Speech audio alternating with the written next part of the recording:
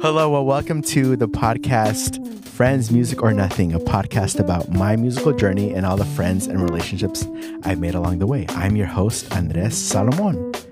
And welcome to today's special episode. We have an amazing guest, an amazing friend of mine. This guy is a mixing engineer. He's actually an assistant to James Krause, who is a Grammy award-winning mixing and engineer professional here in Los Angeles. He is a guitar player, a great guitar player, I might as well say. He's a piano player. He also is a graduate from Oregon State with a degree in business management. But besides the business management, he is also an amazing, of course, mixing engineer, but he also has great taste in music. He has great sensibilities of music. He is kind. He is generous. He has an amazing acoustically proofed and treated room here that we're standing in. Ladies and gentlemen, give it up for Mr. Aidan Thillmann. Thank you. Hey, Aidan, welcome to the show. Thanks for having me. Thank you for being on here. By the way, we are here in recording live from Los Angeles, right? From my bedroom professional studio. Yes, here in Silver Lake. Yes. Reppin', from Portland to Silver Lake, right? Yeah, that's exactly. From Trillium Lake to Silver Lake, right?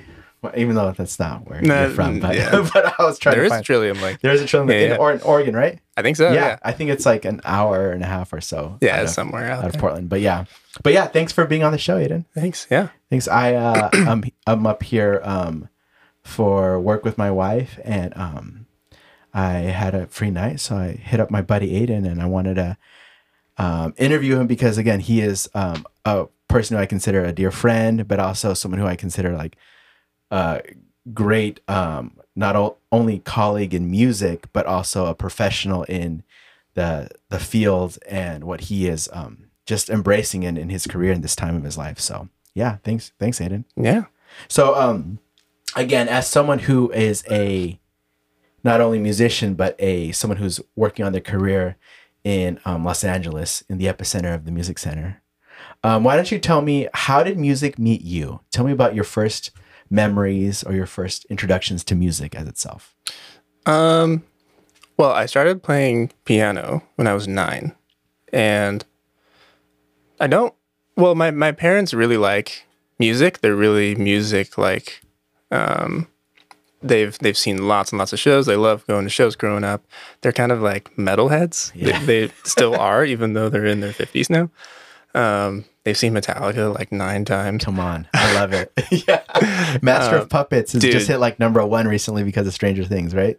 Yeah. Did you hear about it? So it's like, it's funny. Oh my god. Dude, that music never dies. I mean, no. It's classic in a sense. No, they're like the greatest metal band of all time. And they pretty much always will be. But so they're just fans of music. I had CDs around the house. We listened to them in the car. So was always exposed to music from my parents from a young age. And then I don't really know what interested me in the piano to begin with, but I did. And then I took lessons. Nice. And then took lessons for a couple of years. And then at 12 years old, I picked up guitar. And I took lessons for a month from this guy at from my church growing up. And he left on a missions trip like a month or 2 in, and then we never picked it back up. So I would say I'm self-taught in guitar because he didn't really teach me any fundamentals within a month or 2. Yeah. Like once a week sort of lessons. So yeah, I self-taught myself guitar, kept up with the piano. So I kind of did them both. When I picked up guitar, I liked it a lot more. Yeah. So I had a piano around the house, but then I would always teach myself guitar songs. Yes. Yeah. Got really into like the fingerstyle guitar people. Come on. Who were some of those? Andy McKee. Yes. On YouTube. Yes. Antoine Dufour. Candy Rat Records, that record label. Yes. With all the like crazy guitar players. I learned a good amount of their songs. And at self-taught, I would lock myself in my dad's office and just learn those. Were you able to do the Yes. the slapping and the tapping and all that? Yep. Dude, those guys, especially, I remember Andy McKee. Yeah. Especially like, and I like really like appreciating his music, not just like it being a novelty, but him actually being an amazing like instrumental songwriter. Yeah. know? Well, I feel like a lot of those guys didn't really go mainstream because it's just acoustic guitar music. That's not really going to, touch the pulse of society. But a lot of those guys were really talented, like melodic songwriters. Yes. Like you could hear like if there was a vocal, it would be a really compelling vocal. Yes, exactly. Like the melodies are fantastic. Yeah. So yeah, I played piano and guitar.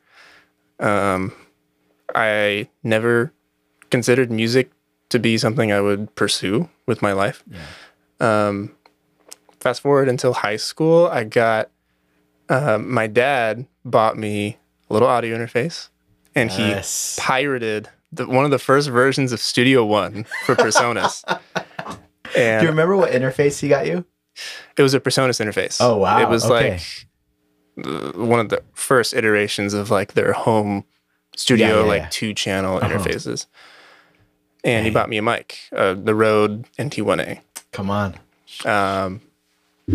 Yeah, and pirated software. That's like everybody's like first mic is the Rode NT1A. Well, yeah, or like of course a 57, but I think like for like something a little bit more advanced than like a basic, Well, when you know nothing, and then you see this is a studio condenser microphone, you're like, oh my gosh. Guitar Center, that's like the whole package with the pop filter and everything. Yeah, it's $200 or something, and that's what you get. So I had that, and I would just mess around and not take anything seriously. But I got interested in recording. Yeah. And then I made little like beats here and there and recorded myself playing guitar. And then one of my earliest memories of like an audio engineering, like, what's the word? Like a fundamental was my dad. When I printed the audio, my dad was like, hey, the audio is like really quiet. And I was like, huh, that's weird. And then I figured it out that you have to have a limiter on your audio to make it loud. Yes. So I was like, okay. And then that kind of sparked. I was interested in recording, but as a musician mainly so. Yeah. And then after that, I was like, audio's cool too. Yes. So after that, I kind of Sorry, quick question. Do you think because you were raised in Portland? I was raised just outside of Portland. Outside of Portland, in Newburgh. Newburgh, yes. Yeah. Shout out Newburgh. Shout out. Hey, it's a great little town. I spent lots of time there. Yes, lots of times. Okay. But do you think because I have heard that the reason why like the London explosion happened in the 60s, and of course, England keeps having these little explosions of music that come overseas. What is because of the weather?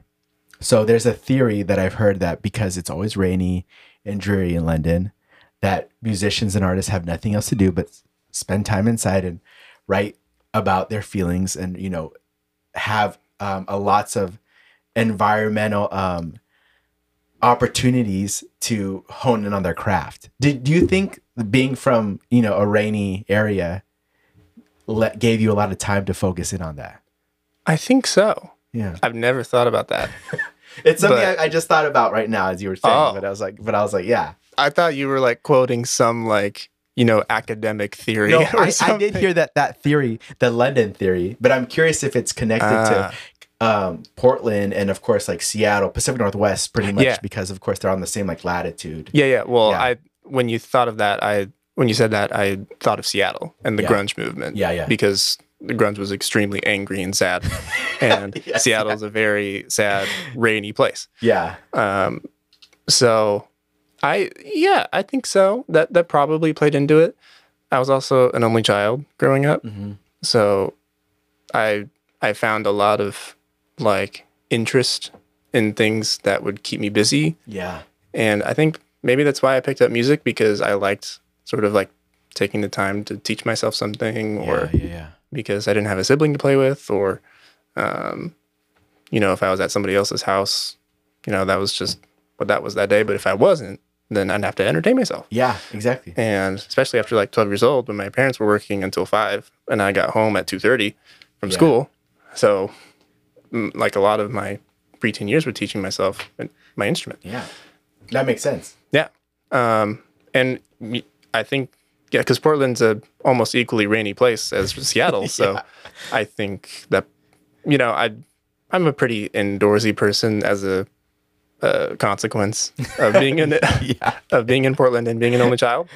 So, yeah, I think maybe you're onto something. Yeah, I was just putting that together because I do feel like too, like a lot of course, there have been movements from the Pacific Northwest, I think. Yeah. And I'm more curious if like that was tied to them and if that was tied to your musical upbringing and it probably of course was a lot of factors, but I mean if that was one of them. Yeah. Well, it probably was, but I didn't think about that. And also small town, quote unquote, not necessarily, but you know, outside of Portland. Yeah.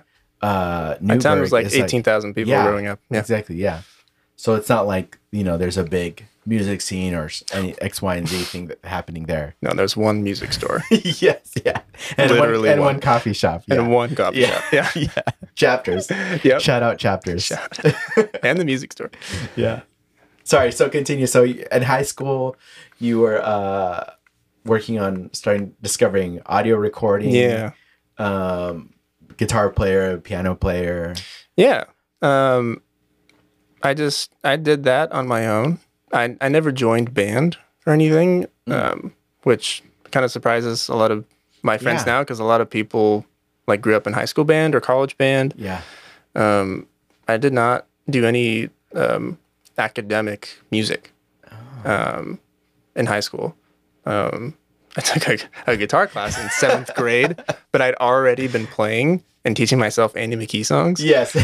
So, unfortunately, my 7th grade ego kind of inflated. Yeah, everyone is playing like hot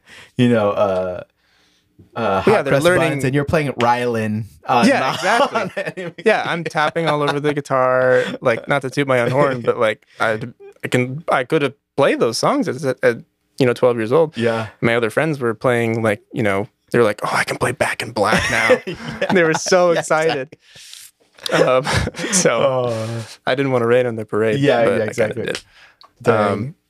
But yeah, so I kind of kept my instruments as like, yeah, I'm a musician. And that's like, if people ask me about myself, I would always say I'm a musician, but I didn't like show it for any like reason or like, I didn't do any high school band or anything. Yeah. Turned 17, 18, I had to decide about college. So I chose a school that was close to home and easy, that, I didn't really want to pursue any crazy academic fields. I wasn't interested in like the medical field or in engineering. I was interested in physical therapy actually for a little bit. Oh. I shadowed a physical therapist and then I liked that their job was different every day and it was challenging and they had to solve problems and stuff like that. So, which is kind of a similar thing to audio engineering. Yeah, exactly. Think about it. Exactly. I was about to say, like, you're like a physical therapist for audio. For audio. Yeah, you're literally fixing and diagnosing and improving and rehabilitating problems that need to be solved, Yeah, exactly. Actually, that's a good that I remember that. Everybody's brain is, wired towards some things, some way of thinking. So yeah, I guess I was always interested in kind of problem solving and challenging, and I liked puzzles growing up and stuff like that. Yeah. So you've always been like a king to like the problem solving. Sure. Yeah. Well, that's also like a very creative attribute of like finding the solution to something that doesn't have an answer in a sense. I think what has ultimately drawn me to mixing is that it's almost like the perfect bridge between a technical way of thinking and a creative way of thinking. Yes. Because in mixing, there is some problem solving. Like you have to cut out things that are problematic to your song and to certain groups of instruments. But then you also have to remember what a genre needs and what the artist wants. Yeah. And you have to bridge the gap.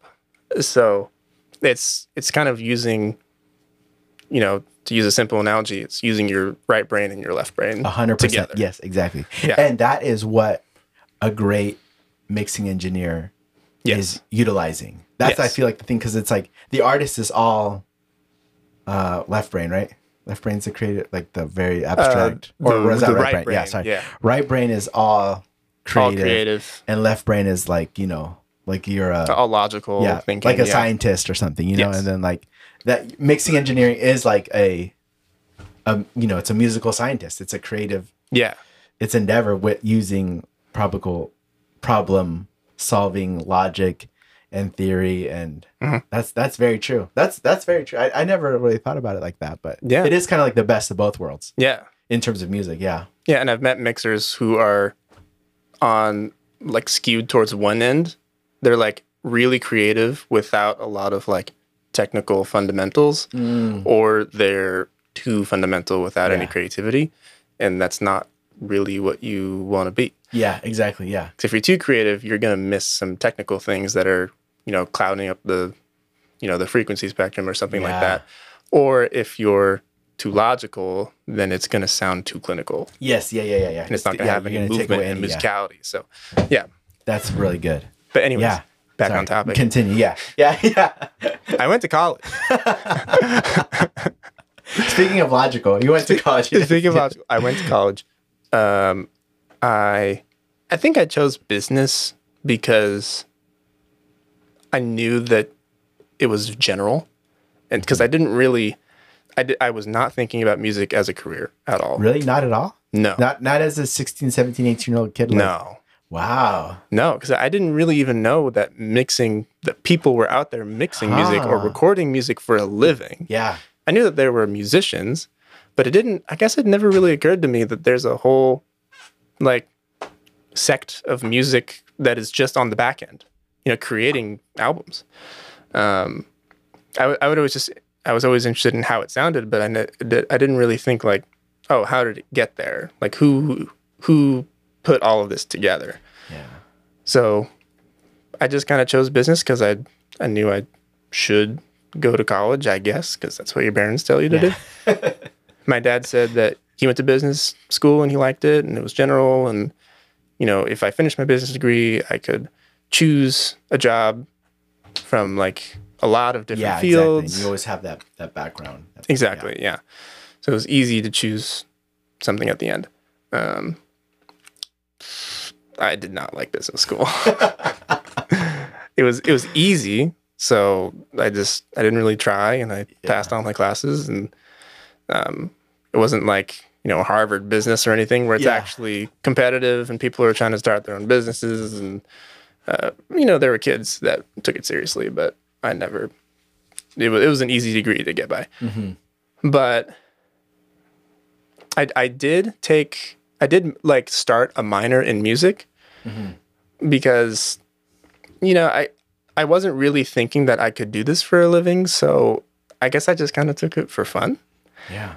And then with the music minor, I did a year of theory because that was the requirement that any different sub major or whatever you call it required a full year of theory before you start your other classes. Yes. Yeah. And actually, I'm extremely grateful that I took that year of theory because now I have much higher understanding of music and how it works and structure and the musical numbers and like how different songs move and chord changes and all that. So I can now be in a studio or listen back to a song and I don't struggle knowing what key it's in to put auto-tune at this key and whatever.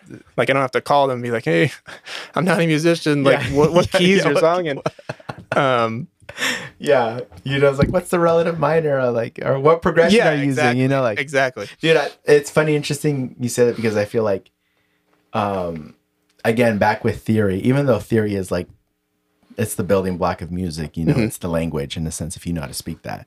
But music theory is like turning music into math in a sense. It is like, again, another example of that, of both sides working together for a creative endeavor, but using, the tension of both parts of the brain. Yeah. Yeah. If I wasn't interested in audio, I would probably really enjoy theory. Yeah, that'd be it. I could see you totally being like a music theory professor or something like that, Maybe. Like, yeah. But I now know that I don't need past a certain theory limit. Yeah. Like, I don't really understand jazz or like any complicated theory of like chord borrowing and improvising out of scale and stuff like that. Jacob Collier no, type no, of stuff. No. Yeah. I don't understand anything that comes out of his mouth. But like I can hang with like if I was in a recording session, like, and they were playing an instrument, I could tell if it was out of tune, or I could tell them like, hey, that chord's wrong, or something like that. Like I can hang in that regard. Yes, yeah, totally. So I'm super grateful for that year of theory. Yeah. But I took 1 year of the audio engineering classes. Mm-hmm. I'm doing quotations with my hands right now. And because at Oregon State, you're not going to get some crazy professor who knows a ton about audio engineering. Yeah. The guy who was my professor was kind of like a too like left-brained kind of guy. Okay, yeah. Like he knew like Pro Tools really well, but he wasn't really a musician. He was just a very dry guy. Yeah. And he didn't teach very well. Huh. So I hated Pro Tools. And for those of you who don't know, Pro Tools is like the standard software. That's the industry standard, yeah. Used to mix and record music. Wow. Especially for engineers. So I hated Pro Tools. Dang. I learned Studio One because that's what my dad taught me. So were you still using Studio One up to this point? Up to college? Okay. Yeah, I had it on my Windows laptop. Yeah. And I would just mess around. So yeah, I took that year of audio engineering, and then that is the summer where I met Troy. Okay. And then this is probably where we could get into your second question. Yes. So that's right where. Well, real quick, tell us about your time with Troy before we talk about how we met. Yeah. Okay. Yeah. Oh yeah. So Troy Wellstad, he is kind of my first mentor of like. So we met because I had a mutual friend from both of us. It was my worship leader at the church I grew up in, Olivia. Yes.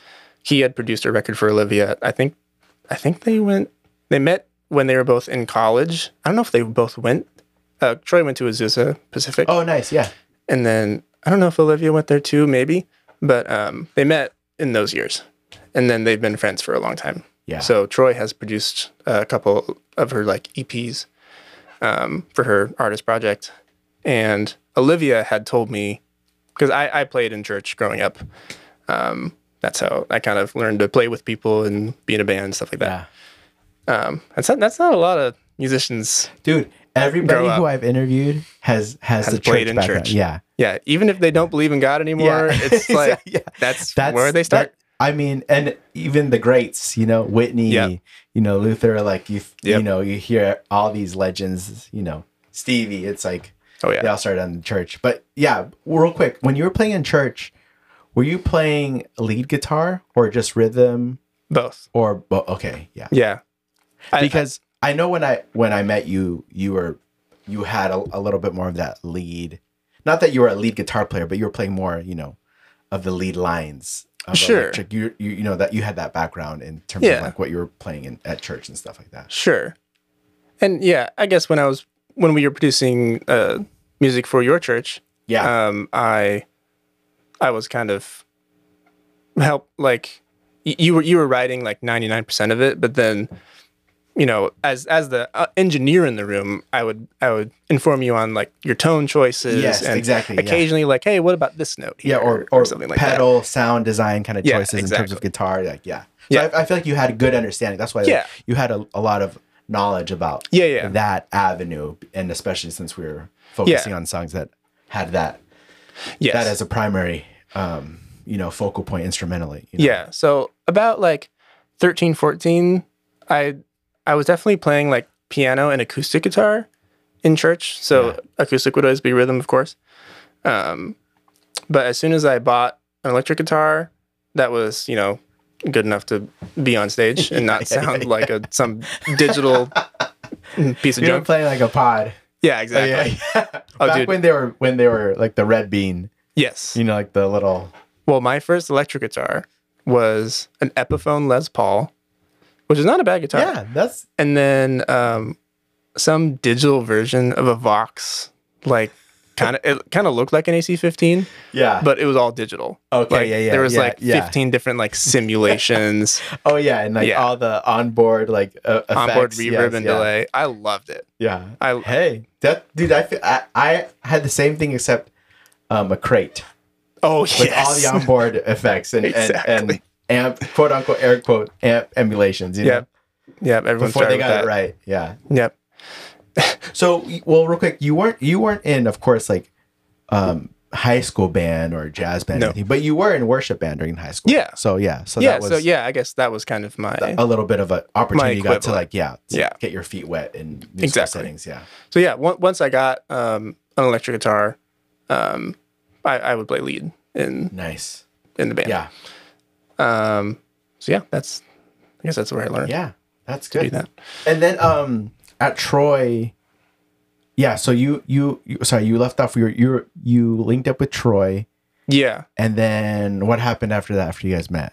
Right. So Olivia had told me about him. She was like, "Oh man, you're interested in music. You got to meet my friend Troy. He's like some amazing professional producer. He does music full time."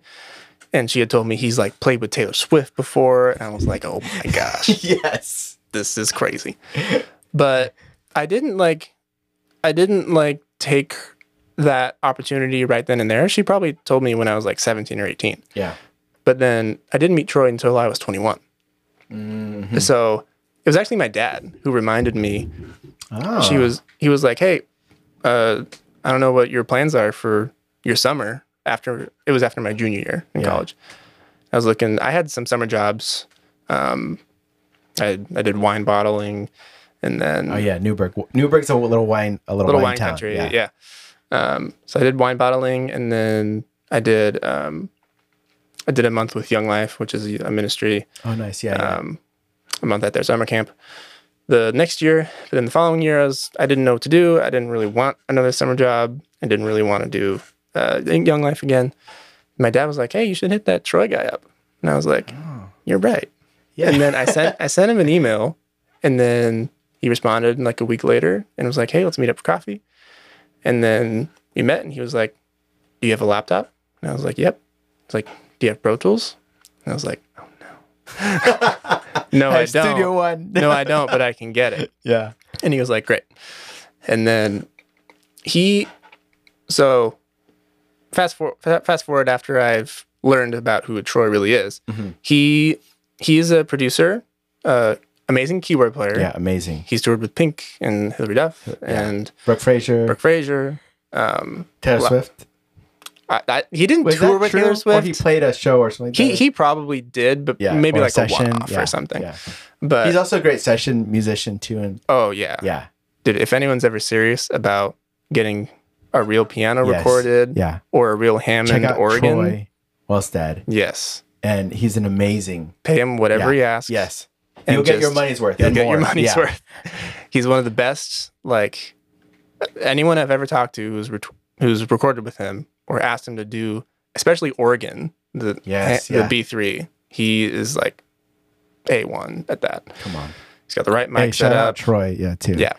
Anyways, so I interned with him, and then I quickly realized I was always interested in recording and engineering kind of as a whole, but I didn't hone in on the mixing quite yet. Mm-hmm. But then he kind of sat me right in the hot seat. Like first week, he was like, "All right, you got to learn the Pro Tools shortcuts right now." And I was like, "Okay, great." So I learned, Shift Command End and like all the basics, got them out of the way. And then within like a month, I was sitting down at the Pro Tools chair with like his clients in the room, and I was operating Pro Tools. While he was producing, playing keys or telling me or the artist like what to do. Yeah. And then the artist, like I was just at the chair, like within a month, which feels like super fast. Hey, but he threw you in the deep end, but you learned how to swim. That's the thing. You were kicking and moving. Yeah. And a little bit more about Troy. He loves having interns, and he loves like bringing someone up and teaching them. And he's so good at like fostering and building that confidence and kind of like, hey, like let me throw you in the deep end and like you can do this. Like and he's very encouraging, but also he gives you a lot of real experience at the same time. Yes. Well, because he's actually doing it for a living. So everything that he's going to teach you is real world stuff that you are going to use because you have to. Mm-hmm. Like if you're going to be an audio engineer, you have to know Pro Tools like the back of your hand. Yeah. Because the last thing you want is to not know Pro Tools. And I have another story about me not knowing Pro Tools quite as well as I should, but that's for maybe later in this episode. But he's a very generous guy, and the whole reason why I'm here and why I know you, and why I have a living in music is because of him. And if shout out Troy, 100%, yeah, I wouldn't be here. He is the catalyst. Yes, and he's the catalyst for a lot of people. Yes, especially in Portland, where the music scene is not as vibrant as LA or even Seattle or San Diego or anything. He's one of the best up there. Well, I feel like he was a connector, and he was like a home base for people who were creative and talented but didn't have a place. Mm-hmm. He was like, hey, I have the resources, I have the tools, I have the time and the space. Yes. And like that whole I still think about, and I still like, I'm always curious, how can I implement some of the stuff I learned from just being around that the collective, like the creative collective, where the songwriting weekends and stuff like that. We'll talk about that. Yeah. But it's like, dude, I felt like that was so innovative, and especially in Portland. Yes. Yeah, of course, I'm not saying it was like he started that because that's something that people in LA were doing, but no one was doing that in Portland. Yeah. And especially not Newburgh. No. Yes. not even in Portland. Not even in Portland. No. He borrowed that idea from his friends here in LA. Yeah. 100%. Like he not only like innovated, but he like started it, and he also like built it, Yeah. And to describe what we're talking about, Troy would put on these songwriting camps where he would invite a certain number of people, not too much or not too little, somewhere between like 12 and 18 or like so. Less than 20, but less than 20. More than enough to where they could split up in a reasonable number groups. Yes. So it was always at his house, and we would choose 4 rooms, one of them being his main studio, and he had a B studio as well, because he had a shed that worked perfectly for this. Like a little mini studio, Right, but then he would use like the living room and then like the front guest room. And exactly. And we would have like 4 studios, and then he would say, all right, we're here for 3 days. And each of the like groups of 4, like 3 to 4 or whatever, you would have to start writing a song, recording it, putting it all together in one day. Yeah, and have it done by 6 p.m. Have it done by 6 p.m. was like turn-in time and also presentation time. Exactly. Yeah, and also he would also do a good job. I thought it was like an engineer, a singer, and a musician. He had a good combination of those 3. And it's like, all right, you have from 10 to 6, so you have 8 hours to do something. Right. And it needs to be done by this time because we're going to present it. Yeah. And the best song of the night is going to be recognized. Well, yeah, well, there was no competition. But there was no competition, but subtly you got into like this competitive edge in a healthy way, because you're like, you would hear what was going on in the other room, or at the end of the night you heard what people you didn't know were doing, and you're like, oh crap, I gotta bring my A game the next day. You're like, oh shoot, their 808s are freaking insane. We gotta turn ours up right now. Yeah, or like Ben, they or like someone did a whole like an amazing oh, ours is just acoustic and singer songwriter. We need to like, someone did like amazing production and like hip hop or like funk, like a lot of pop too. And it was like, dude, those little writing camps were amazing. Like, they were really like pivotal and transformative for my time in Portland. Like, so we should talk about how we met. Yes, because it's along that time. So we met actually. So as you were saying, you were hired by, you were interning for Troy. Yes. For his clientele. Yeah. And one of the clienteles was us. Yes. Yeah. So you should describe how you met Troy. Yes. And how you got in contact. Yeah. with him. So I actually was Paul Ramey from Imago. Was Paul involved? Yeah. So Anton. So me and my friends and my wife, we all moved up to Portland. We're starting this church plant in St. John's, and someone put us in contact with Paul Ramey. Is that how you say his name? Paul Ramey? Yeah, from Imago. And they're like, hey, which is a church. Yeah, Portland. Which Imago Dei, and they actually Imago Dei like had this reputation for being a very they're like, a very creative, artsy focused like community. Yes. Didn't they have like some like wasn't one of those Christian labels Humble Beast from there? Yes. Yeah, so like propaganda. They have some roots in Imago. Yeah. Propaganda. What's that group? There's a bunch of like local Christian artists and hip hop and poets that were like part of this like collective that have roots in Imago. Yes. And so like we should ask them. So Paul Rainey, we met him at Heart Coffee over there in Hawthorne. Yeah. No, Burnside. Burnside, yeah. It's on Burnside. Yeah. Where Troy was before. Yeah, he lived 2 blocks away from there. Yes. Yeah. So literally Paul Rainey was like, hey, like you guys again, someone talking about Troy again, Troy being this like staple in the city of like production and engineering and musicality. And it was like, he was like, yeah, you guys got to check out this guy named Troy. Like, if you guys really want to like, if you guys have ideas for songs or working on a little EP, talk to Troy. He's a great producer. He's produced stuff for us. And as he was talking about Troy walks into Heart. Because he goes to Heart every single day. Yes. And we're like, oh my gosh, this is a sign. But of course, Troy's a great, he's a coffee connoisseur. Yes. And as many people in Portland are, but we see him and we talk to him right away. We're like, hey man, like we were just talking about you. Like we'd love to do a project with you and like, like let us know like what your rate is and let us know like how we can work together. And he was like, yeah, for sure. So we got in contact with him. We sent him an email and we met up at his place in Burnside. And he was like, I'm actually moving to Newburgh in a couple months. Let's reconnect at that time. And then we'll work on the project for you guys.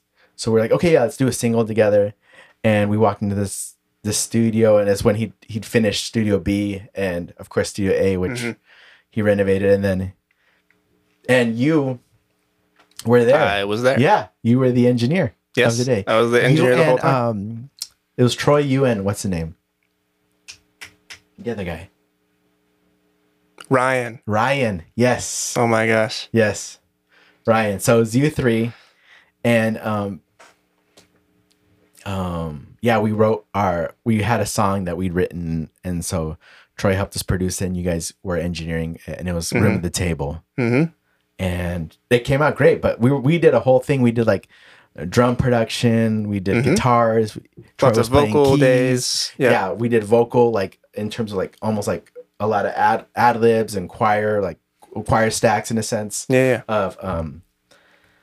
Of vocals and stuff. And you were engineer, you were doing that. We played the roads and stuff like that, and you were like plugging all that in. So that's how we met Aidan. Yeah. And then after that, Troy invited me to go to the writing camps. He's like, hey, we have these writing camps if you guys want to come. Right.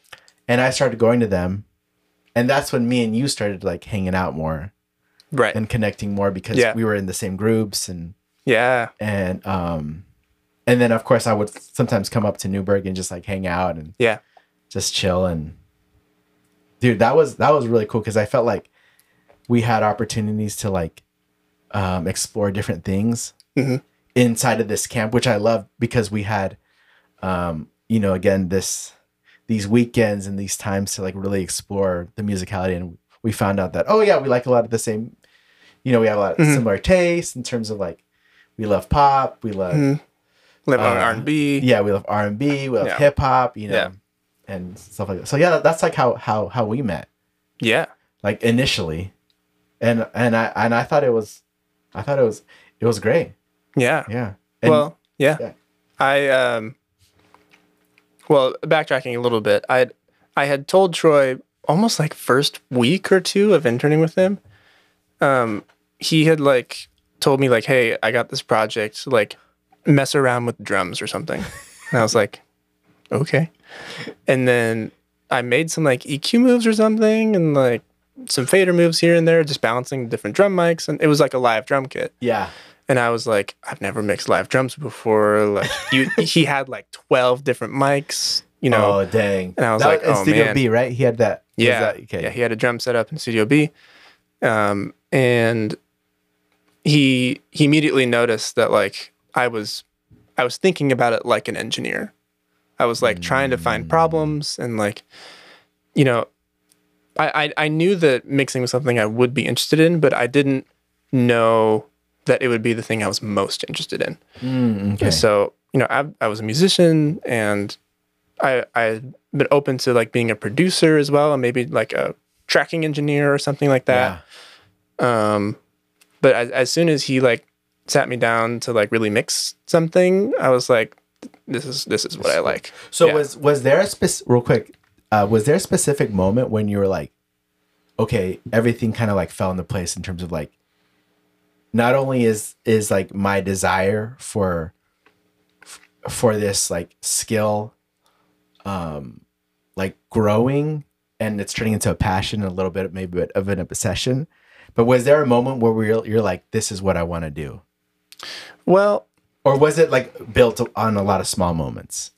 It was kind of built on some small moments, but I think it was a little quicker for me because Troy is a producer mainly. He can mix as well, and he's a good engineer. He's a very good recording engineer. Yeah, he is. But he doesn't really call himself a mixing engineer primarily. Yeah, but he can. He's a producer who can engineer. Yes, but I do feel like, I mean, you know this, but like just working with Troy, it's like the way his brain works is like a producer. Yes. The way his ideas are come and the way he's a fully fledged producer. Fully, yeah. Like who he understands follows the ideas and he knows like how to make the song. Yes, you know? Exactly. And because he's a producer, I was in the room with him for writing sessions and producing sessions. And, you know, stuff where mixing, you know, would always just come later. Of course, you don't always want to say like, okay, don't worry about the mixing. We're going to do that later. Like, yeah. A lot of modern day production is a mix as you go sort of thing. Yeah. But I knew that I just knew that I didn't like being in that room as much. Like I enjoyed it. I like the energy off of people. I love collaborating, but I'm kind of an introvert at heart.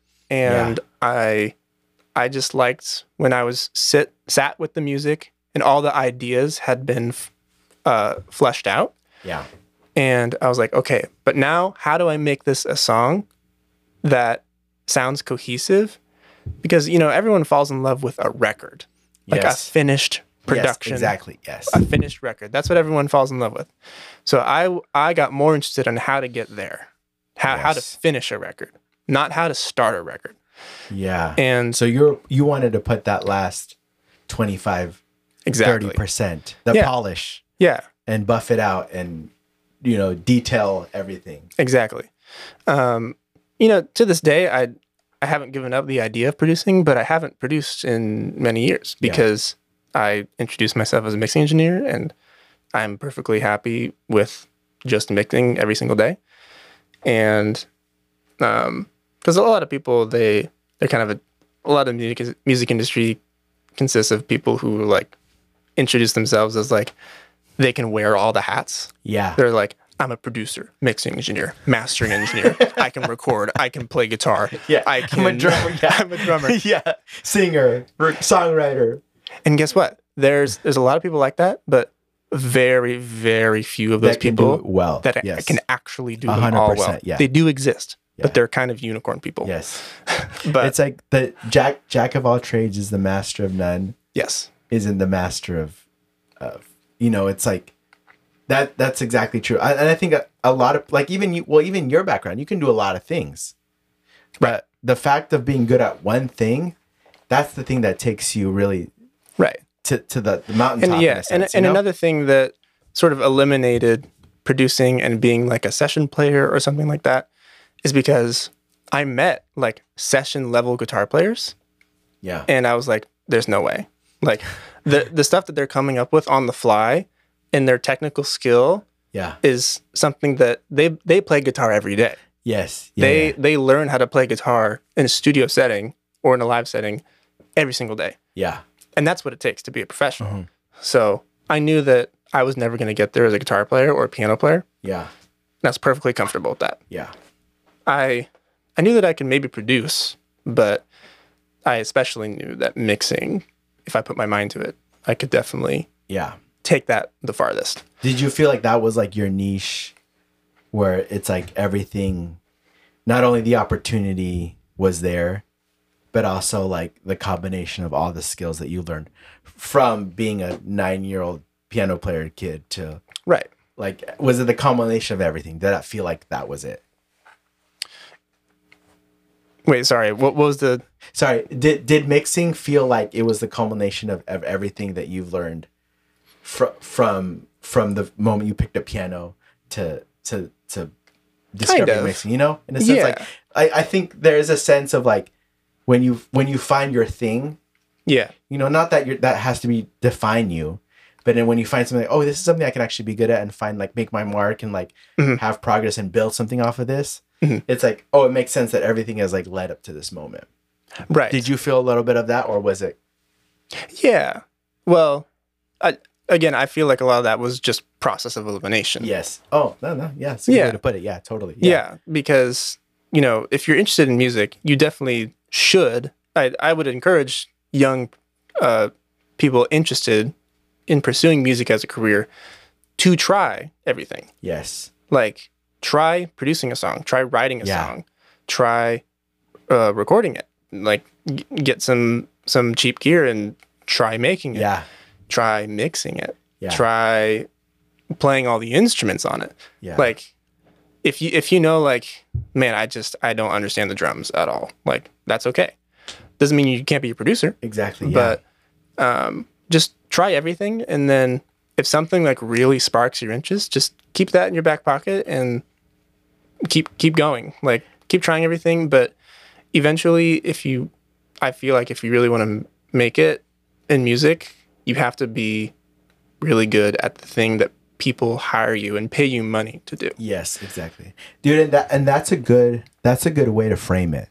I love that. It's like a lot of times maybe, and even I like to frame the question this way, which I feel like now that you mentioned it, it's another way to think about it. But it's like, sometimes it's like, you feel like there's a lightning bolt moment.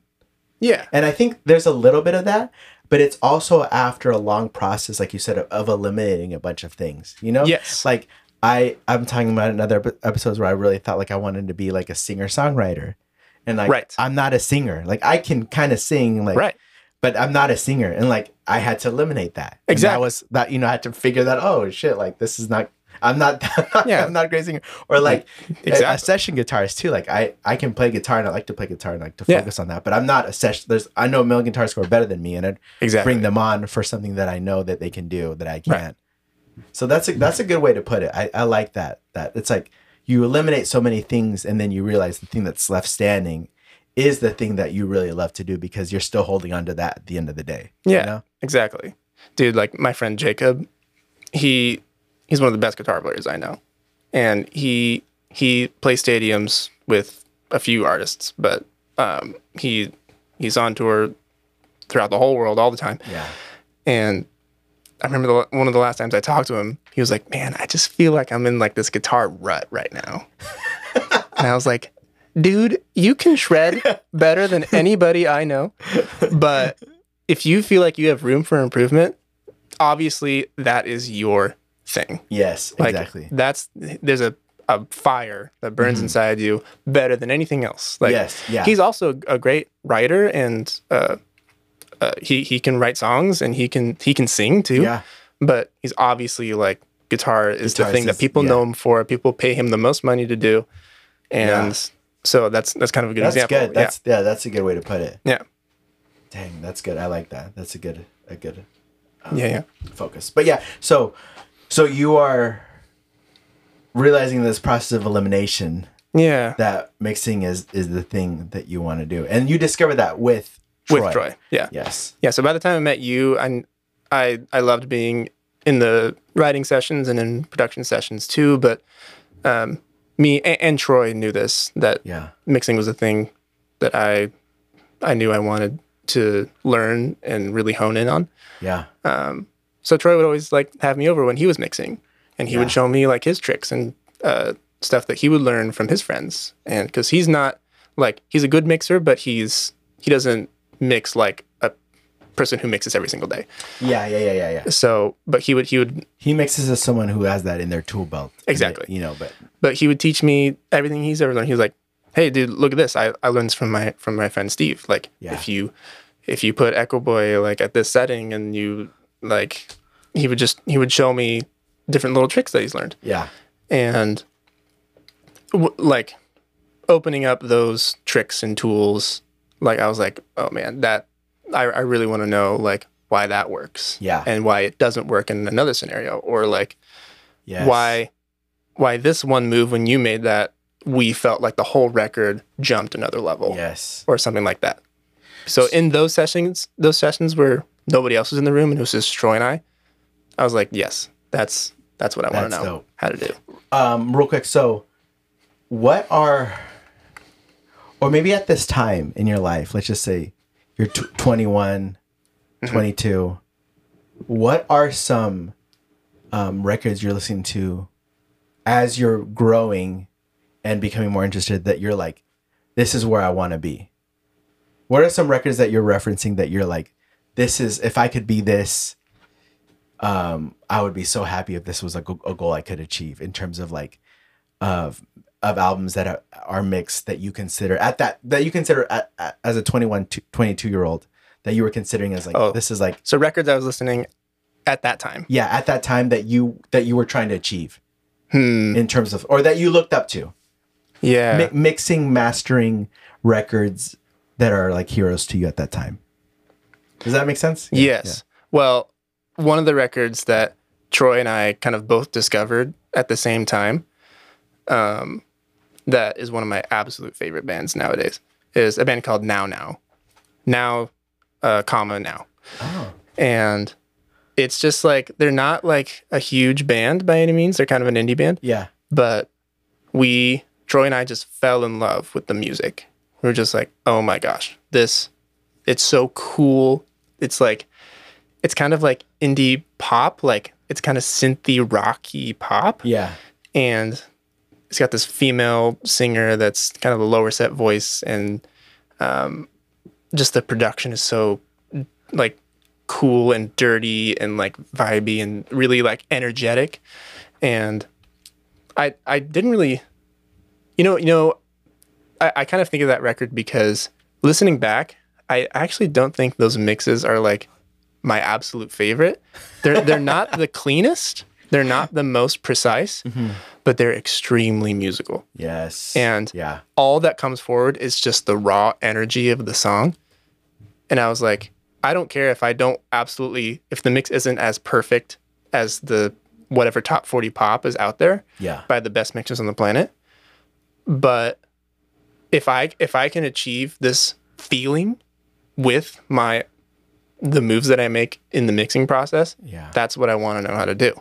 That's cool. Because that's all that matters. Yeah. All that matters is that, because in that band, is the feeling, in a band like that is absolutely the right thing to do. Dude. So it's interesting how many records, if like people really thought about it, like the mix is what really adds that lift that you can't describe it, because most people are like, oh yeah, it was, these frequencies came up and this went down. It's like you just like, no, like, whoa, at this album made me feel a type of way, and it felt like a dream, or it sounded like all these adjectives that describe things that are bigger than the technicality things, which is like felt peaceful or whatever, or like amazing or joyful, it's like and it's like that is like the goal. It's funny how like that's like the goal isn't like for all of the like logical and technical stuff you have to do to create a goal that is so like abstract in a sense. Yeah. Yeah. That's a really cool thing. Yeah. If I was mixing that band, I would try my best to put away my left logical brain and just think about what makes this band and what makes these songs pop. And like, you have to, and I think that's a good lesson for every mixer, is that mixing is a service, and you are in service to the artist and the producer and whoever's spearheading the song and the process of whoever holds, the rights to the song. Yeah. Like, whoever created it, that's who you're working for. And you really have to put your ego aside, and because a lot of mixers, they'll be like, a lot of famous mixers, they'll be like, I got famous for this record, now I'm amazing. And people are going to hire me for me now. Yeah. But I think if you want to be, like, my absolute favorite mixer is Manny Marroquin. And he is a chameleon. He like, just right now, he mixed the new Kendrick Lamar album. Come on. Which Dude, he did? Yes. Dang. All of it. No, it sounds so good. And he's also mixing the 1975 right now. Oh. Complete other side of the spectrum. Dude. Whole different sound. I love that. I love people like that, where they are in service to that band. The versatility is like, the versatility is through the roof. Through the roof. Yeah. So that's what excites me, is finding ways to make all types of music. Yeah. Like, really sound what the at artist their best and what they are. for what they are. Yeah. Dude, I love that. That's so good. Yeah. So and that's really what like it is at the end of the day. Just like a musician's like desire is to like create something that didn't exist to connect with people or to like express something, It's then the mixer's like job is to like accentuate that and not be noticed, but also be in service and to just amplify whatever the desire or feeling, emotion is behind that. Well, that's honestly a perfect word. Yeah. Amplify. Yeah, amplify. Yeah. Just because there's a vision to every song, every rough mix that a producer makes or an artist makes. The idea is always going to be there. Yes, yeah. Because when anybody sends off something to a mixer, they won't send it off unless they're excited about something. Yes. Even if they know it sounds terrible. Yep. Even if they know they can't mix for squat, like they will never. They'll never say this song is complete and ready for a mix unless they're excited about it. Exactly. 100%. So there's obviously something there. Yeah, exactly. So, you're right. It's my job to understand what that is. And to meet them there and to take them there. Yeah. Exactly. And if I don't understand it, I will usually call them. Yeah. And be like, hey, I noticed this, like, in this chorus. Like, is the guitar the main thing? Yeah. Or is it all about the vocal? Or do you want the vocals tucked back? Like, there's all different avenues that I have to understand. And if we get on the same page, the mix gets a lot better. I like that. Yeah. That's good. Dang, bro, I feel like we're going deep. We're going like philosophical, theological mixing. But it's true. All this stuff is like mixing is philosophical. It's the stuff you don't. It's the stuff right underneath the surface, Right. It's like on the surface you see plugins, you see frequencies, you see all this stuff, but underneath it, it's all the feeling, it's all it's all what the artist is dreaming of and like what their vision is, and like I try amplifying that. Yeah. Yeah, I try and close my eyes when I mix as much as possible. Dude, I love that. I don't care what's on the screen. Like I don't care what it looks status, like. Yeah, exactly. Well, everybody falls in love with a record probably on headphones with their eyes closed and just smiling. Yeah. Or like on a walk or like driving and not even looking at their phone or even like thinking about it. It's all subconscious in a sense, Yeah. I love that. Yeah. So let's talk about real quick how we met even more, like our relationship and our connection, because I love that. Like, so after we produced that single with Troy, right? I was at those writing camps. We're hanging out. We get to know each other a little bit more. Yeah. And then we decided to do like a real EP. Yeah. And I remember that's when I was like, dude, I've been hanging out with this guy, Aidan. Yeah. He's really talented. We should see if he'd be down to do the project with us. Yeah, well, your whole group from your church, like almost everybody was there in those sessions. Yeah. Because we were doing gang vocals and almost everybody was involved in the writing, and like everybody would chime in and everybody was kind of equals, which was cool.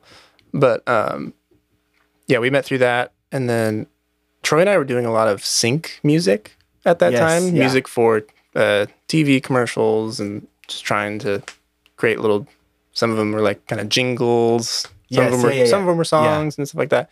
We were spending a lot of time doing that. And I think you were over at Studio B while I was working on that, or maybe you were like helping me with a sync song or something. I think you were doing it, and I was just like adding whatever little things. Maybe you were playing guitar on something. But then you were like, "Hey, I'm working on this new worship project. It's also with our church. Would you want to do it?" Yeah. And that's kind of when our whole relationship got deeper. Which was really cool. I really loved, because it was like, I felt like we were both, you were like really stepping into like becoming a mix, you know, because I was looking at you as more like someone who could like really mix and engineer, and also like help with you did help a lot with like production, just like the ideas, and then just like, so I like needed someone like that. We needed someone like that, but also like it was also us like trying to figure out what we wanted to do and say and be. So it was like, I kind of felt like we were both like in the same pool.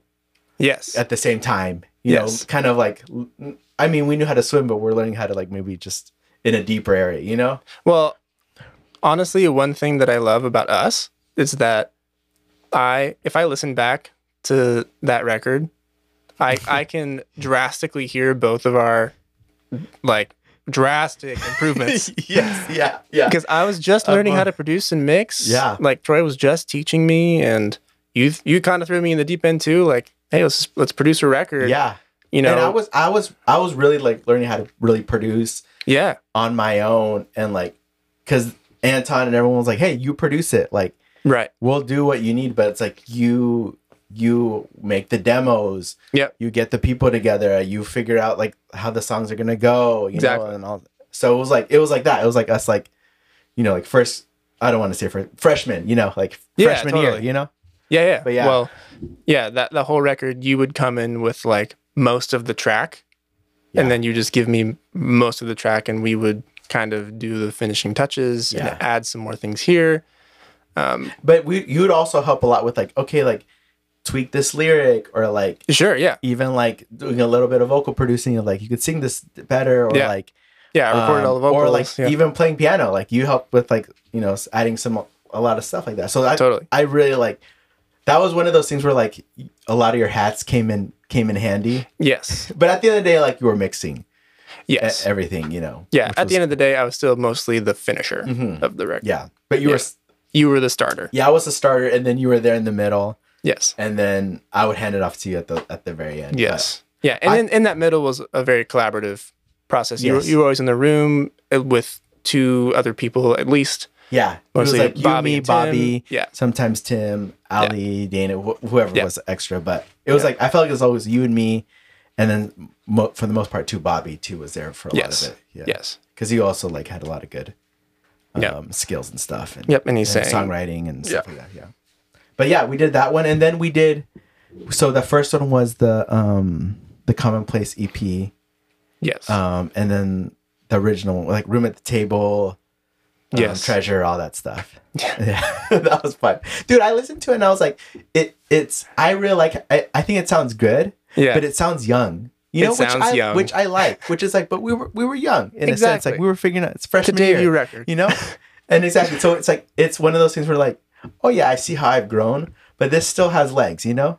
Oh yeah, totally. And I love that, because I was even listening. It came up on like a shuffle. The other day, and I was like, what song was it? I think it was The Door Is Always Open. Oh, yeah. Yeah. Open Door, I think you guys called it. Yeah. Yeah. And that, I was like, dude, this is cool. Like, yeah. You know, like, again, you look at it hindsight and you're like, I would have done this and this now. But like, for what it was and what we did. And it's like, I felt like it was good. Yeah. And I think it probably sounds young because you guys said, oh, we want to keep this kind of like worship pop kind of vibe. Yeah. Totally. And then next record, we were like, no pop. Yes. It was all R&B. Yeah. We wanted to go more R&B, more soul. Yes. More like, more like groove kind of bass stuff, which was cool because that felt way more like you guys. It felt more like us, but also, it was more like organic to like what we were in tune to. But again, because you and I, and of course you just have a good musical taste, you were able to like, okay, I know exactly what reference Andres is talking about. I know exactly what, like if we're like, let's referencing John Mayer, or like we're referencing Frank Ocean or whatever it may be, or like, you were like, okay, I know exactly what reference. So everything I would like throw to you, I'm like, hey, I want this song to like sound like this. You're like, okay, I know what you're talking about. Yeah. Like I know this song, you know? And I understood it because I liked it. Yes. Yeah. There's another mixing tip for anybody. Like for any artist or producer, definitely hire a mixer that understands you. Mm-hmm. Because if you're a pop producer and you're hiring some rock mixer, they're probably not going to understand it as good as somebody who mixes pop every day. Yeah. So for me and you, we both love R&B. We both love the same artists. So we had more of a mutual understanding without even talking about it. Yes, exactly. We both understood the source and the reference. Exactly. Sonically what it wanted to be. And that was really fun because I felt like that was where we knew like how we worked. We also knew what to improve on. Yeah. You had definitely like grown in your skills. I had like figured out more of like what I wanted to say and what I wanted to do.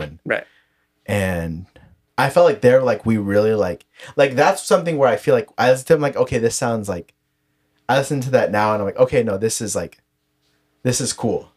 You know, I'm like proud of it. You know what I'm saying? Sure. Yeah, exactly. I'm not like, oh yeah, if you listen to it, like it's cool and it's young, but like this is something like, oh yeah, this is like something I can like show off in a sense and like, it definitely lives. Yeah. And it was like the project was more organic, but it was also more cohesive. Yes. In terms of just the storytelling of it, the sound of it, the textures of it. And I felt like you did a really good job of keeping that in check. Sure. Of the cohesiveness of it. Yeah. You know? Yeah, I'm a big fan of cohesion on a record. Yeah. So it didn't feel like a mixtape. It felt like a project. You know? Yeah. Yeah, with more of a theme and you know, all this, there's kind of a sonic theme too. Everything's a little darker, a little more groovier, a little more focused on. Yes, exactly. Yeah. On the rhythm, on the syncopation, on the groove. Yeah. And that was really fun. I felt like, and I feel like that's where like, I don't know, like I've always like been attracted to like musical relationships that have like evolved and grown and still stayed like continuous throughout the different iterations of projects. So like again, my hero is John Mayer, and John Mayer's engineer is man, I'm so bad with names. Well, honestly, John has hired almost everybody, but his main person has been either Manny Marroquin or Spike Stent. There's another guy who, and I don't think not mixing, sorry, just like engineer, like in the room with him. His name is Chad Franiscoviak. Oh, see, I didn't even know that. And he's his like recording engineer. Like, I don't think he does honestly a lot of his mixing. No, he's like in the room with him when he's recording the ideas and getting it. And he's been with him since Room for Squares to the end. And I love that. And like, you know, he was there with recording with Continuum, and he has a Grammy for that, you know, just like stuff like that. So it's like, I love those like connections of like people who understand you. They go with you on the journey, and like you guys go on this journey together. Even if it's like there's other things happening around, there's still like this like connectedness, you know, which I feel like that, I mean, that's why we're here in LA, hanging out and chatting about this stuff. It's like, you know, we've still been able to maintain. Yeah. And that kind of, for me, that goes back to my process of elimination, because I knew that people who are tracking engineers every single day, they kind of end up, if they just choose recording and tracking, that's their thing.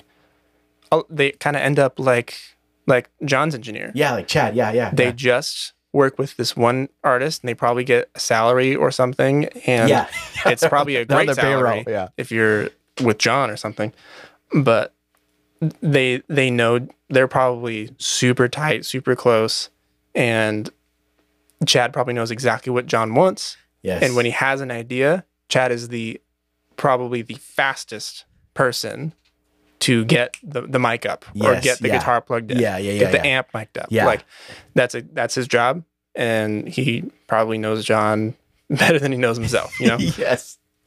But it's like, at the same time, it's like, again, your role is completely different from that. But again, like the connectedness of that, I think is cool because it's like, but also like, yes, I appreciate that, but you also I knew I didn't want to do that. Yeah, you also you have a way bigger pond that you are, you know, you're jumping into in terms of like being a mixer and an engineer of that. But I think it's cool like to like, but you see like, it's like, you know, like certain producers and stuff like Don Was, you know, I'm going back to John Mayer. Don Was is like, he produced a couple songs for Mayer, and then Mayer's like, hey, I want you for the next project and the next project, and it's like.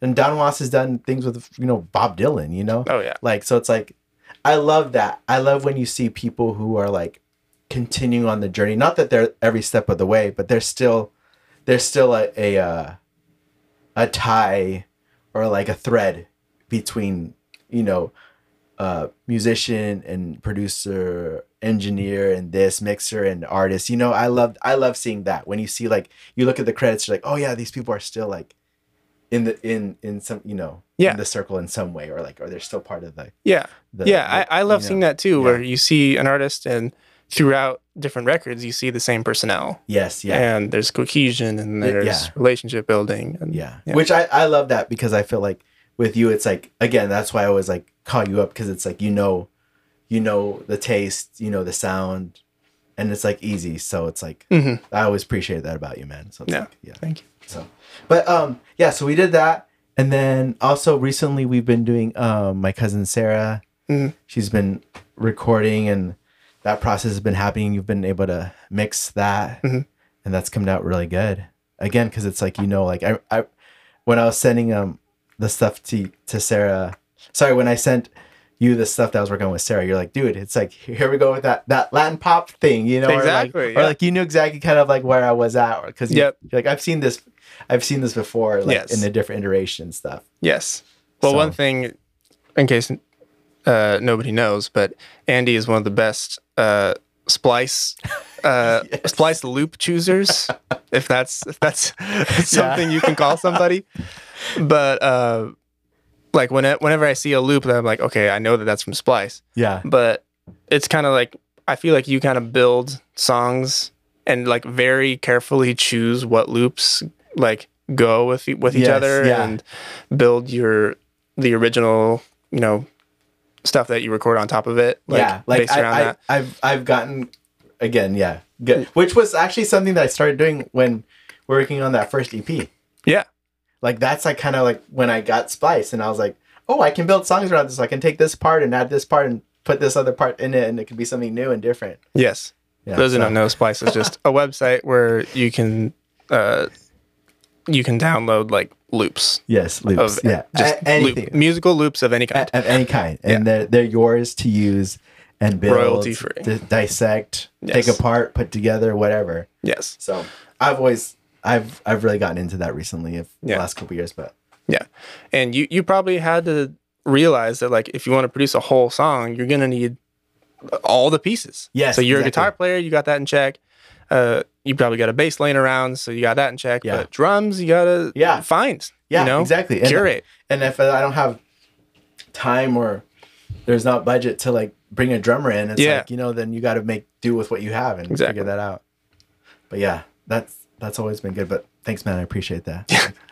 You noticed that. Yes. And I love that you noticed that, because you know the thing inside of the thing. Yes. You know, I can see your file name. Yes. Yes, exactly. You can see the SO underscore wavy groove 4. Yep. 96 BPM. Yes. Yep. A flat minor. Yeah.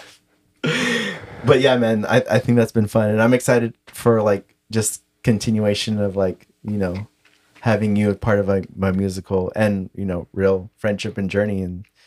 And I'm excited again to see you grow. Yeah. And what you've grown so far. But so why don't you tell me what you've been up to now with music? Maybe from your decision to move to LA and kind of well, forward. Again, via Troy. He told me the whole time I was interning. He told me that he had lived in LA for 10 years, and that's how he got his foundation in music, from touring around the world playing keyboards for people and getting into producing after that. And he was like, dude, if you really want to do this, Portland's not the best place to grow as a musician and make a living doing this. So your choices are really LA or Nashville, because New York is too expensive. Yeah. And LA is expensive. And New York is cold, but it's just stupidly expensive. So it's LA or Nashville. And I went to Nashville with him. Nashville is cool and it's got its own vibe, but LA is kind of the hub for pretty much all types of music except country. Yes, yeah. So I quickly chose LA because I met some of his friends who live here, and I knew if I moved down here, I would at least have some people to call. Yeah. But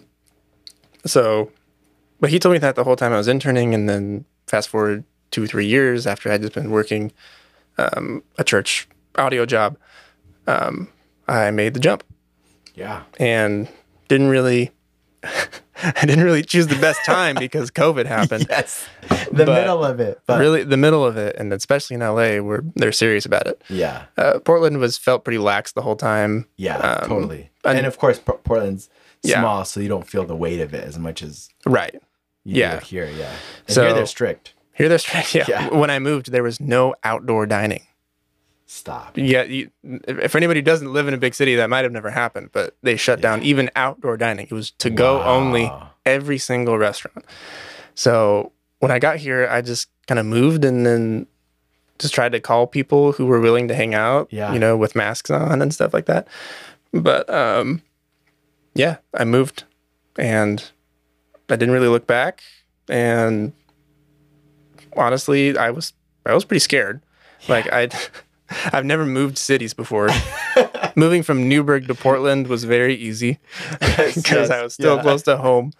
My parents were still around, and I lived with all my best friends, so never felt alone. I always lived through college, and when I moved back out of my parents' house, I was with my friends. So moving to LA, I lived with strangers, and I just took the leap and just tried to piece together an income.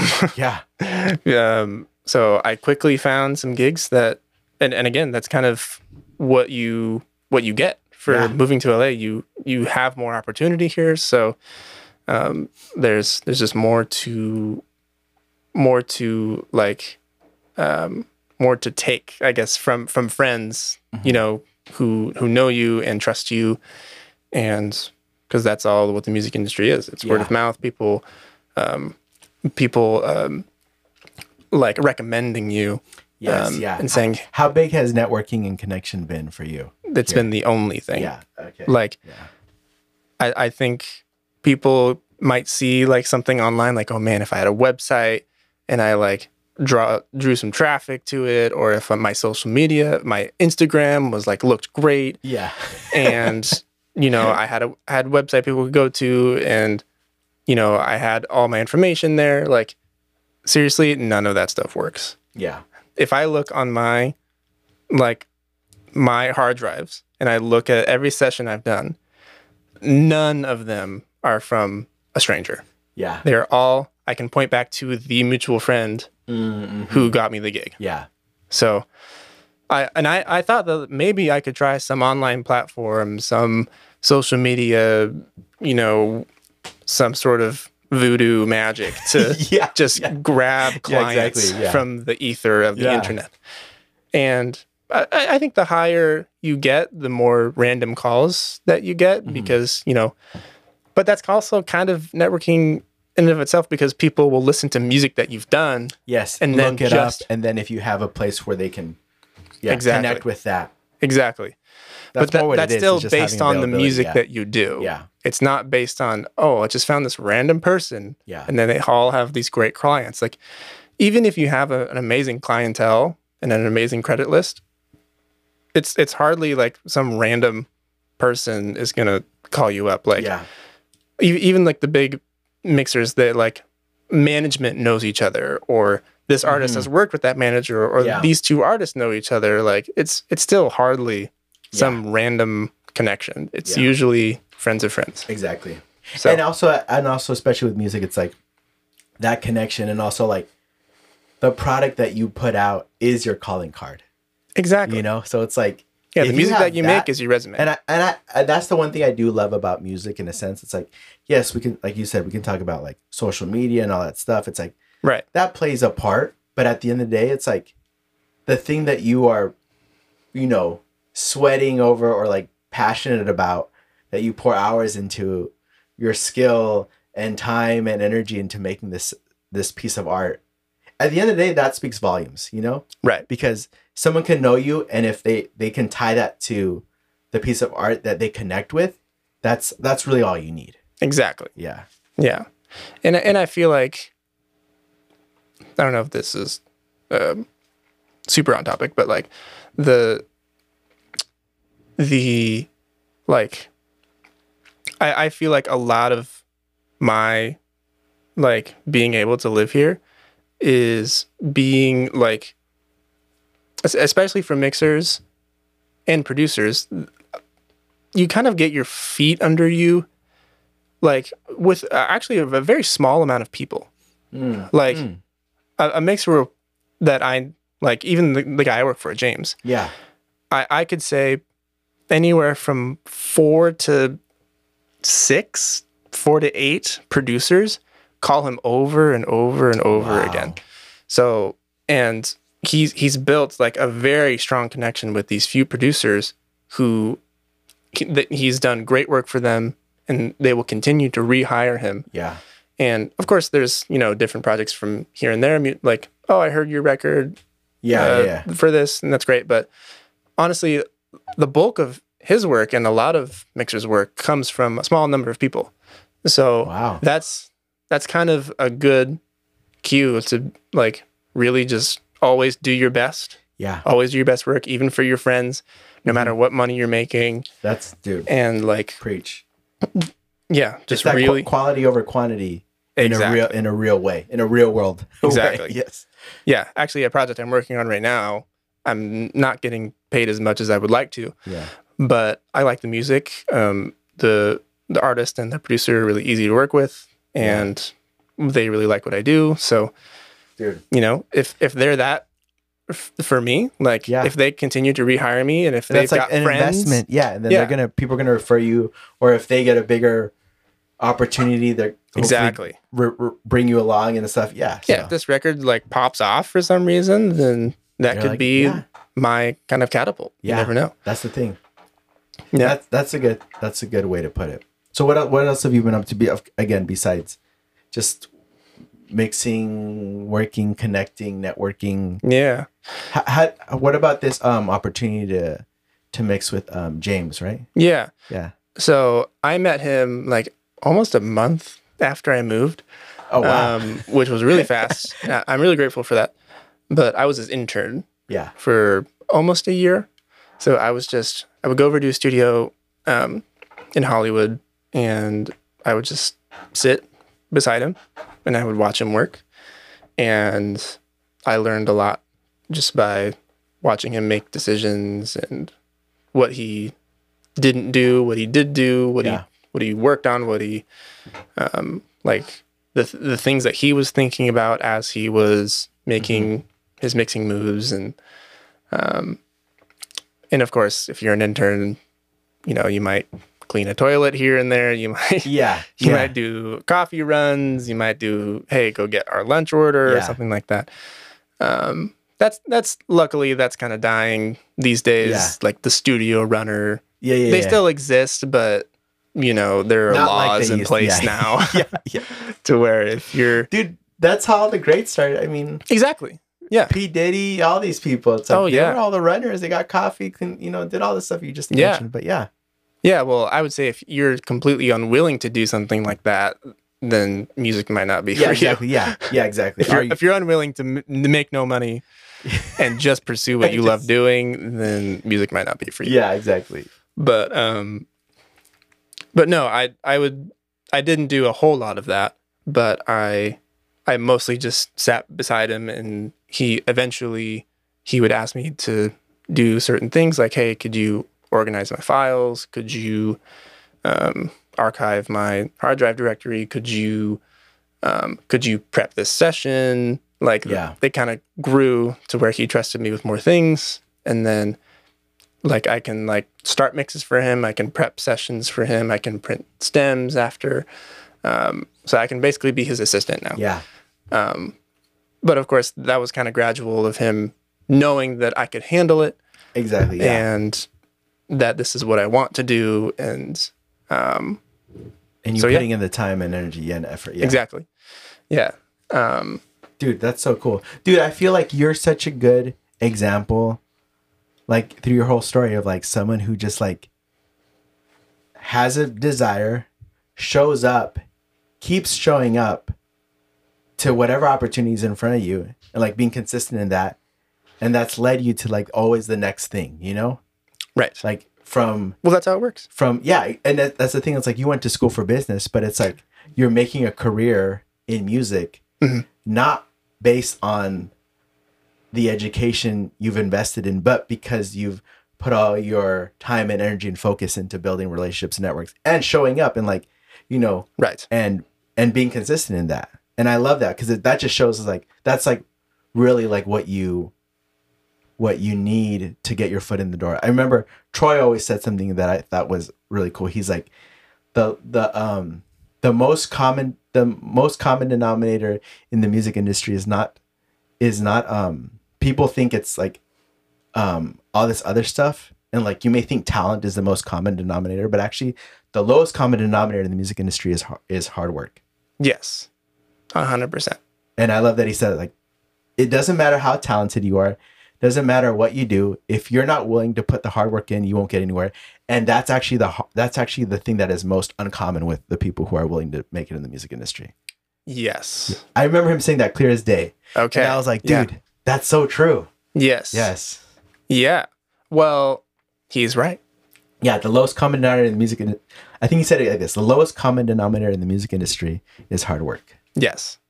Something along that. I remember that. Yeah, the thing that actually holds up what people make music and like how people meet and create the best music, like, is hard work and consistency. Yeah. Yes. But that 100%. Is hard work. Consistency is hard work. So I don't think that. Yes. I think that's like exactly. Yeah, it's hard to show up every day. Yeah. And and for me, like I've always heard from Troy and from James now that I gravitate towards mixing. I understand it pretty well, and I have a talent for it. Yeah. But that cannot get me to where people are going to trust me with going through the trenches of making a record and actually understanding what an artist wants and actually getting to the finish line. And for me, I feel like hard work as a mixer is improving. Like a lot, like finding out how to improve has been a lot of what I think about, and a lot of what I try, and a lot of what I try to put my effort in. So exactly what you said. Like, people meet via mutual friend and they trust you to some degree, but if you're me and you're kind of like still coming up, there's hard work. Yeah. If you don't have hard work and you're like just talented, like you can't that can only get you. That. Yeah. You can't skate by on it. People probably aren't going to like you. Yes. People aren't going to want to work with you again. Yeah. Like, even if you churn out a good mix or something, be like, yeah, he kind of thought he was all that, or like he wasn't willing to work with us on our notes or something like that. So, yeah, finding space to work with people and like improve together and be open to like what people have to say about your mixes, 100%, and also like facing criticism. Yeah. Like James has told me my mixes suck. He has told he told me that one time, but hey, that's you're not going to get anywhere. It's like that. It's like you say that because you care and you want the person to grow, and that's how you learn. Yeah, exactly. Yeah, even if it's straight up like that. Yeah, it's like, hey, this is not good. Yeah, this is not good. Yeah, you just have to face it, and you have to learn why. Yeah. And I went back on that mix, and I found out where he didn't like, and why I kind of made that decision, and you move on and you learn from it. That's how you grow. Yeah. I love that, man. That's so true, and that's so good. And I feel like that's a good reminder for people, just like where they're at and where they want to go. Mm-hmm. At the end of the day, it's like hard work, consistency, and you're right. Like that like you said, like that fire to grow, that fire to like become better, that fire to know that like there's more. Yeah. Yeah. And I honestly, I've learned a lot about that from James, about hard work and professionalism. Yeah. Like sort of how to put in what you need to put in for a record. Yeah. And when to, like, how to know how to keep going and how to actually get to the finish line where this is your best work. Yes. And this is what the artist wants, and this is, you've taken it all the way there. Yeah. That's the hard work as a mixer. That's good. And also, I like what you said earlier about just like doing that across the board. If it's like your friends, your friend's local band, or exactly X, Y, and Z, like, or somebody on a label, your work will take you farther because of what you put in. Exactly. And again, now we live in a day and age where anything could pop off. Exactly. Like freaking TikTok, something dumb can like become huge. So you want it to be like good, Exactly. Yeah. Yeah. You never know. You never know. Like, yeah. I honestly want your hero, John Mayer. I remember, you've probably seen this. He was speaking at Berkeley, I think, maybe. Yeah. And did he have his head shaved? Ooh, yeah. Okay, I think he did. Berkeley. Yes. Yeah, you know the lore. Sorry, yeah. But I specifically remember him saying like he did not think that his song "Daughters" was gonna take off. He was like, that was like bottom of the barrel for me. That's like track 9. I really liked, what, like plenty of other songs on that record. Mm-hmm. So that goes to show, that was one of his biggest songs ever. You just never know. You never know. You never know what's going to pop off. Yeah. Yeah. It's funny. It's funny you said it because it's like, talking about that song, it's like, that was the bottom of the barrel song. And like, even more so, like, he had like this more bluesier rendition of it. Oh yeah, that had electric guitar and drums and bass. And the producer was like, "Hey, what if we do this as like an acoustic thing?" And he's like, I don't want to do the acoustic thing. That's all I do. I don't want to get known for that. And you guys like, dude, just trust me. And so he did it like kind of like, he did it of course because he, as best as his ability, like he put his all into it. But he's like deep down, I didn't want to do it that way, and I didn't want to do it that song. Right. Not only that way, but the version of it. Exactly. And that ended up winning him like 2 or 3 Grammys or something like that. Oh, yeah. Yeah, that year. Yeah, and then... But that also set up the stage so that later he could do what he really wanted. Right. But that's the thing, like, that's a good thing. Well, hey, man, thanks for this conversation. This is great. Yeah, no problem. It was fun. I'm excited that we could talk shop, we could talk friendship, we could talk philosophical, musical ideas, and I can talk all day about that. I'm excited for us to keep working, but I'm even more excited to see where you're gonna go and where your career takes you, man. And what you are growing into and what the future holds for you, man, because you are talented. I consider you a friend, and I also know that you have a lot to give, and I know we'll be hearing a lot more of your name, so I'm excited for that. Thank you. I appreciate it. You too, man. Thank you. Appreciate it. All right. Well, this is Friends, Music or Nothing, a podcast about my journey as a musician. and the friendships I made along the way. Music is amazing. Music is beautiful. And remember that music at the end of the day is hard work. And put that in, be consistent, and you'll see amazing things happen. Right, Aidan? Amen. Come on, let's go. All right. Take care, guys. Bye. See ya.